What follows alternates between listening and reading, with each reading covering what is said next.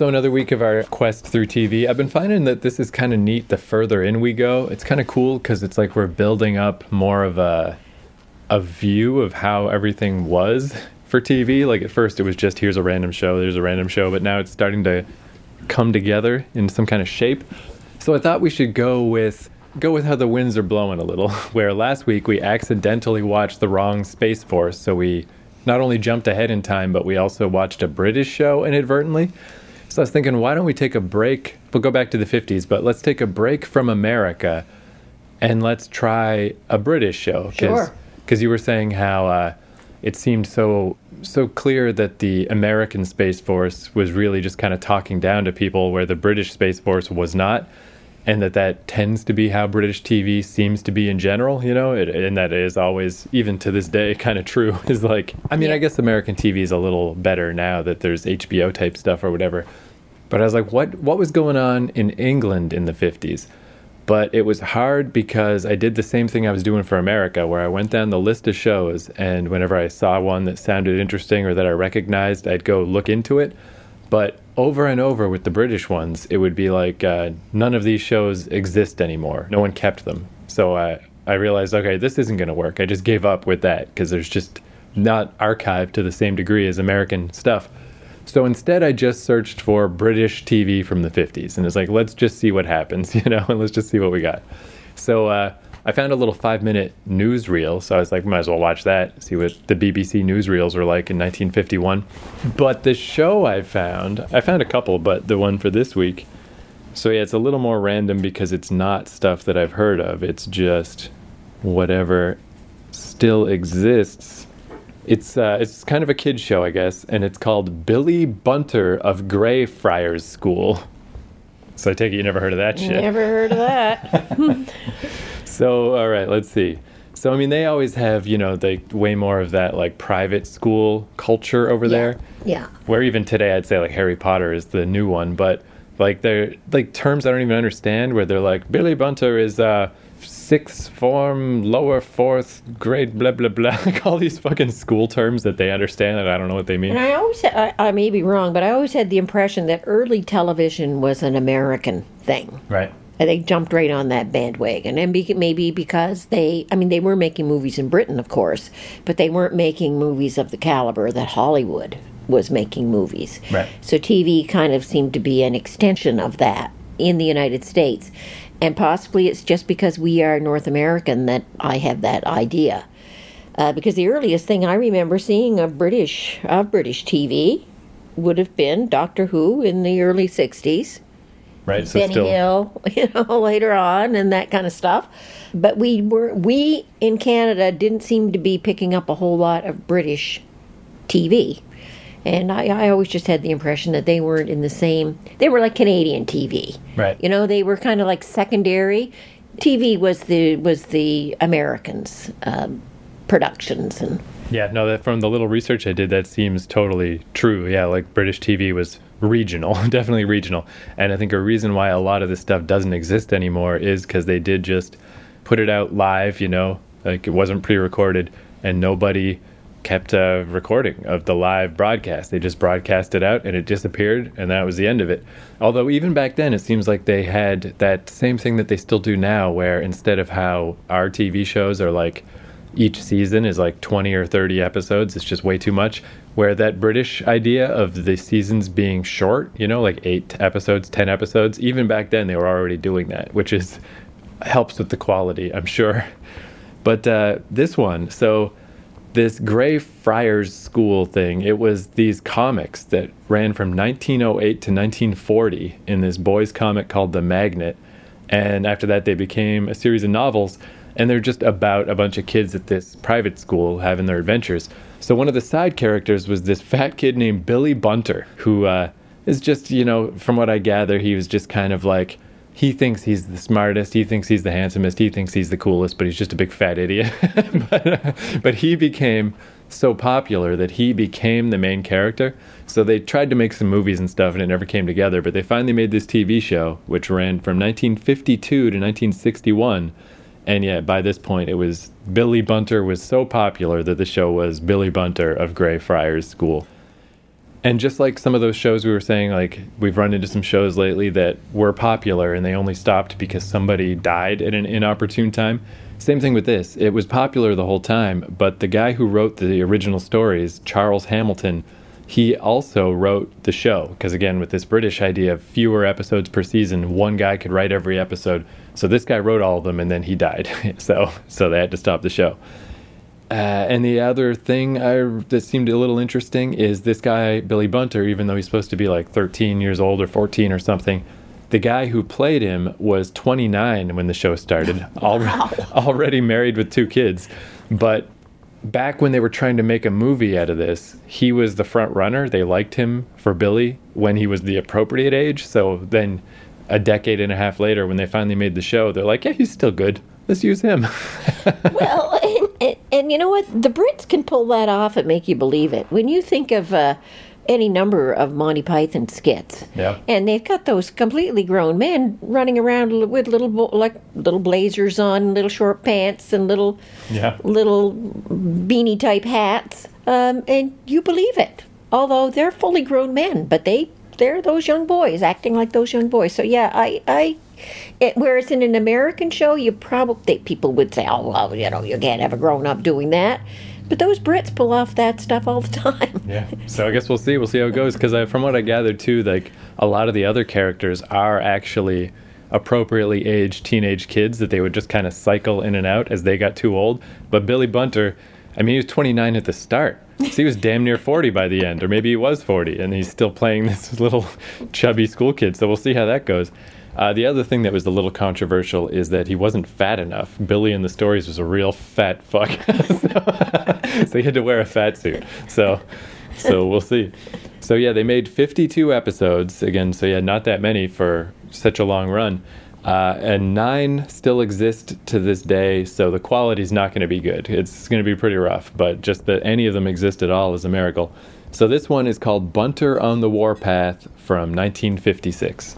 So okay. So now we'll get our first, not our first taste of England. I guess our second, but last week's was an accident. One more comment about the quality. Well, we'll have to see what the quality of this is like. Right. But I have seen original Coronation Street stuff. Now it is 1960. Right. Now, by the time 1960 rolls around on American TV, there's some pretty top quality stuff. We've seen top quality stuff already from the early 50s. But Coronation Street is pretty rough. Black and white, grainy. Production standards don't seem to be paramount with these guys. It's like, let's get the storyline out there and let's get the characters developed. They seem to be more into that than as to whether they've got a really polished production. So I'm not surprised if this thing is very, very rough. Because even by 1960, Coronation Street, those early shows are really, really, really rough. So yeah, I guess we'll watch the newsreel first because it's only 5 minutes, sure. and then Billy Bunter. And then we'll watch Billy. Coinciding with the news of a cut in trade services, as part of the campaign to save coal, there comes to London for its naming ceremony the first of British Railway's standard locomotives. Isn't it weird that this isn't a Monty Python skit? Like my only sounds like it. Yeah, like my only exposure to British TV is all jokes. It was never serious stuff. On famous classes like the LMS Royal Scot.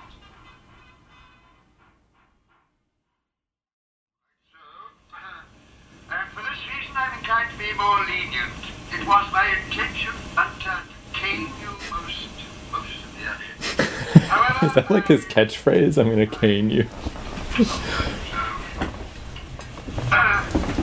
inclined to deal with you more lightly. You will take 1,000 lives, Hunter, for removing my radio from my study. 1,000? No more, no less. Oh, but sir! Go back to your place, Hunter. Oh, but sir,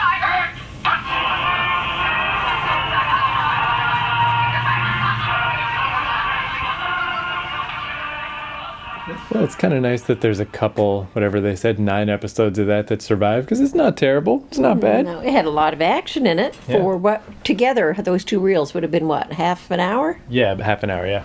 So I guess first off, we'll just say that the newsreel was definitely different from the American style where they move on every minute and a half to a new topic or whatever. It was like 5 or 6 minutes just about a train that they made. Is pretty boring. Definitely. Yeah. Because, yeah, the American take wouldn't have gotten into the details about the train. They would have just said, like, trains, those are exciting, right? Okay, let's move on. Here's the Britannia, and it's a blah, blah, blah, blah, blah, blah, blah, blah. And then they would have shown it going off in the distance, and that probably would have been it. Yeah, because before you have a chance to realize you don't actually care, they would have moved on. Where the British one. Something else. Yeah, so Billy Bunter, like, definitely, I was mentioning how there certainly would have been a laugh track if it was Americans. That was a nice change, that British stuff, even back then, just gives it a little more of a feeling of legitimacy, like it can maybe stand on its own 2 feet. And here they are in 1951, and they're not hung up with language. I think it was 56. 56, okay. But they're continually calling him fat ass. Yeah, so many times. Yeah, so it does hit that weird mid-ground, too, of, like, it's sort of a kid's show, but, they called him fat ass like 8 times, which is like, can you imagine an American? And the fact that he is, however old he was when this was going on, like 29, 30, and early 30s, whatever, he passes off as a teenage boy in a prep school. Yeah, definitely. I was feeling that like about halfway in, I realized like I wasn't thinking about him being old anymore. You just don't think about it. So no, and see, as I said earlier, they're very into developing character, which you can buy the fact that he is a teenage boy, and their production is not that great. It's very static. Had quite a little plot development for a half-hour show. Well, it definitely made me think of Harry Potter a lot. Like, it made me realize how much of that is just British tropes, like what might seem kind of like novel to us. Like, oh, you go to a wizard school and you stay in the wizard school and everyone dresses in their wizard uniform. But this is exactly the same. It's just like that's just normal there, I guess. It's just like a boarding school. You dress in your uniform. It's like the evil headmaster is just Snape. It's the same exact archetype, so that's kind of interesting. But it also like so much quicker, or just the pure amount of dialogue is just way more. People are talking way more, they're talking way faster. Like you really kind of got to keep up with what everyone's saying. And there definitely is no how can I say it? Oftentimes with American TV, they have to put it in your face and then they have to explain it to you. This was full of all kinds of innuendo, all kinds of facial movements, like when he was listening to Beethoven, and he never spoke, but you saw the yawn, you saw the rolling of the eyes, the boredom was there without a word being spoken. Yeah, it's like that combination that British stuff does a lot. It's like highbrow and lowbrow. Like they're telling Beethoven jokes and stuff, which is kind of highbrow, but he just can't even stand to hear Beethoven for a second. So that's kind of like the lowbrow side of it, of just like he just hates it. He can't stand it at all. So yeah, it definitely was all focused on this Billy Bunter, just this little fat kid who bought a comic book, and the evil headmaster, took it away and then tore it up. The headmaster's a real asshole. So he was just like, I'm upset that everyone took my comic. But yeah, it's funny how every other character definitely just orbits around Billy Bunter. Like he's in the middle, they're all around him talking to him.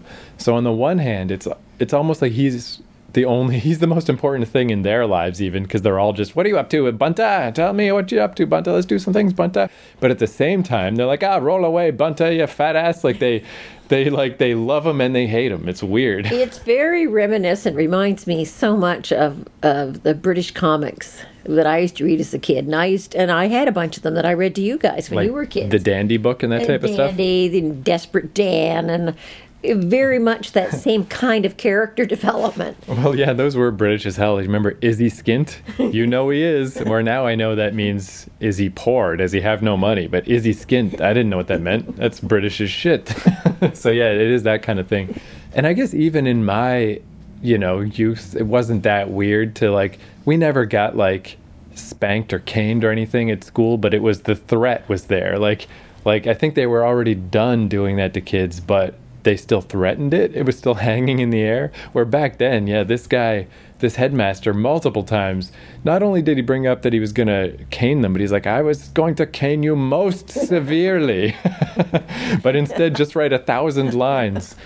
Which I assume they just mean on the blackboard or whatever, just or on in a notebook. I don't know. I don't know. See, they don't explain that. They don't feel they need to. They don't have to give you all that detail. It's enough to say 1,000 lines. That's all you need to know. And 1,000, that is a lot. Like, because that was another thing that was still just hanging on when I was in school. But I can't imagine it would have been more than 50, maybe 100. Oh, no. See, I wrote many, many lines when I was in school. Many. Like 1,000 though? 1,000's a lot. Yeah. 500 easily, a lot. And I remember one time writing. I don't know if it would have been 1,000, but I was in grade 5 and we had just learned how to do ditto marks. Right. So I wrote about maybe 10 lines and then filled all the rest of the pages with dittos. To which, when I turned it in, it was, the teacher said, "I'm very proud, very glad that you learned the use of dittos, but this does not work. Get back there and do the lines." Oh, they didn't even let you get away with it that one time. So you'd use all kinds of other methods, like having 4 pins between your fingers and all set up on the lines. I, must, not, talk. Did that really work? It must have made your legibility go straight to hell. Yeah, pretty crappy, but you tried anything. But what about when you were in school? So still had to write lines, but what was the caning situation? Or I guess what they called it with us was the strap. Well, we had the strap. Right. Every teacher had a leather strap. So did you ever get the strap? I got the strap in grade 1. It's the only time I got it, and it was for talking. It was very unjust, once on each hand, and I guess I blatted my head off so much that I never got it again. Yeah, well, that's got fair. threatened many times, though. Many times. And I saw many a kid get the strap. But the time I was in junior high school, though, teachers did not strap anymore. The principal did the strapping. But someone did. You had to go to the principal. So do you remember, did it, when you got strapped, did it hurt a lot, or was it just kind of the shock of it happening? No, it hurt. Okay. Yeah. It friggin' hurt. Because I don't know, I always remember getting spanked and stuff, and as a kid, I don't think it really hurt so much. It's just the indignity. Well, there's the indignity, too, on top of it. Yeah. But really, when you're 6 years old, there's no reason to be giving anybody a strap. No, it's ridiculous. Yeah. It is, though, just to get real creepy for a second, but I guess it is all relative. It seems crazy to us now to, cane kids and all this crazy fucking corporal punishment shit. But I was listening to a thing about tribes. There's those tribes that still exist nowadays that are almost untouched by modern society and stuff. So you get to see what things were like back in the day. And this one tribe, this guy was interviewing people and trying to learn about them. And there was this tribe where it was just this kid who wouldn't stop blatting all the time. And they just took him, one of the adults in the tribe just took him out into the wilderness and killed him.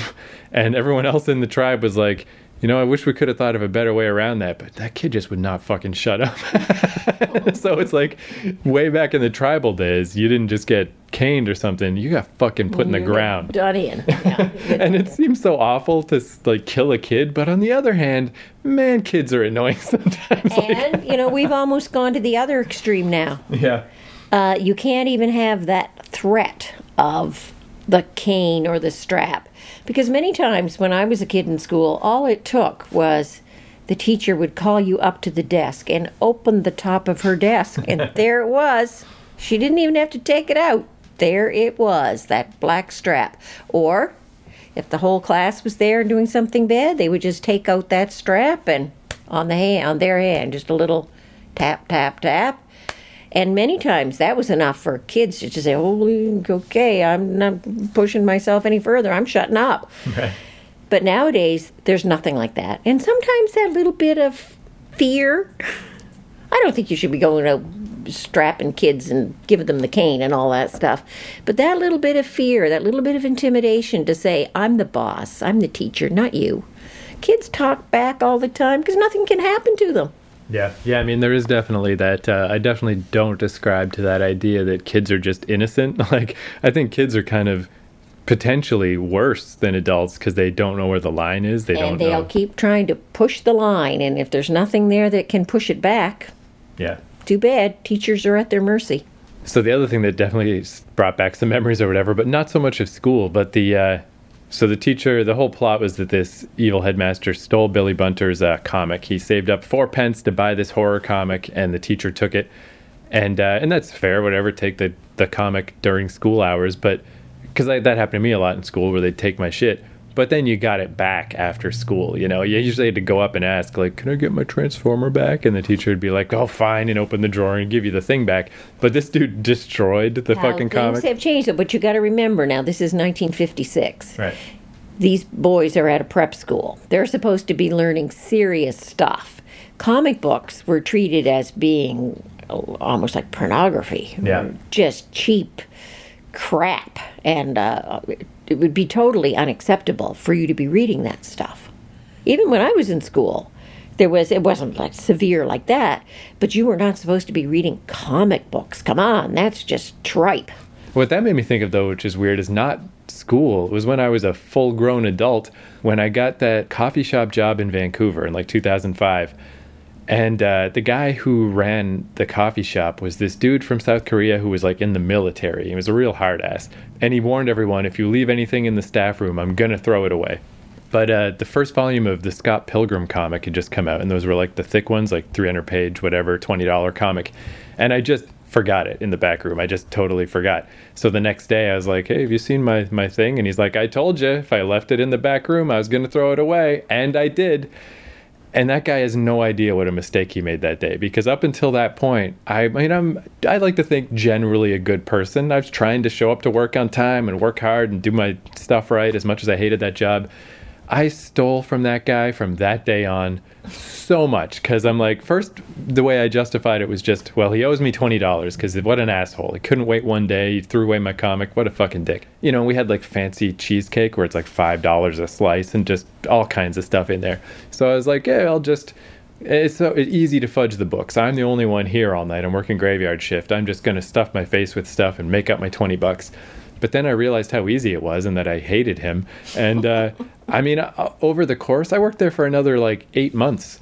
I can't even imagine how much I fleeced that guy for. And I wouldn't have, but he threw away my fucking comic book. So when I saw this headmaster rip up Billy Bunter's comic, it brought that back. like I was like 25 years old and I was still like, nope, sorry, pal, you just fucked up. Well, that's the whole premise of this story that we just watched. Billy was going to get back for his comic book, and he was going to steal the most valuable thing that man had, which was his wireless radio. Yeah. They just don't have to keep kind of pounding the message to us. They just told the story, and you take it or leave it. Yeah. And enjoy it. And I find that very much with British television. There's half the time you're spending a good amount of time trying to follow along with the accents. Yeah, that obviously makes it a little tougher for us.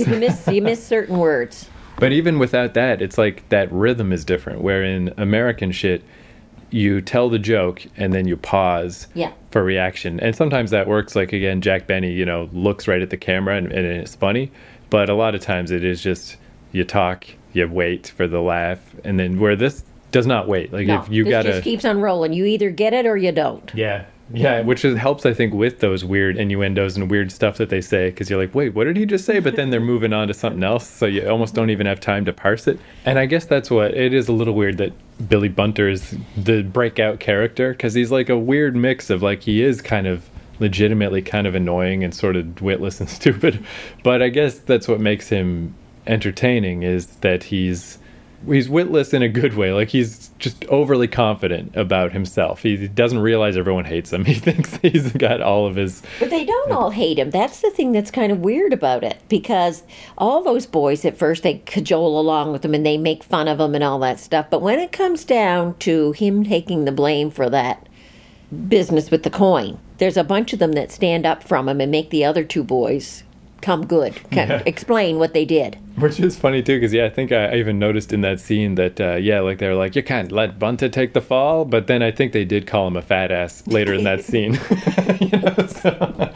Oh, they continually called him a fat ass. But I guess that's kind of like British too, right? Or like Irish, all those that area where it's like most people, I've heard this story over and over, like you grow up with a sarcastic family and they teach you to be kind of witty and to put up with, you know, you learn how to roll with an insult because that's just how people talk, you know? So I mean, that all seems to kind of fit too. And nobody commented at any point in time, like, oh, you shouldn't call him that, or that will make him feel bad if you say that. Everybody called him that, except for the professor.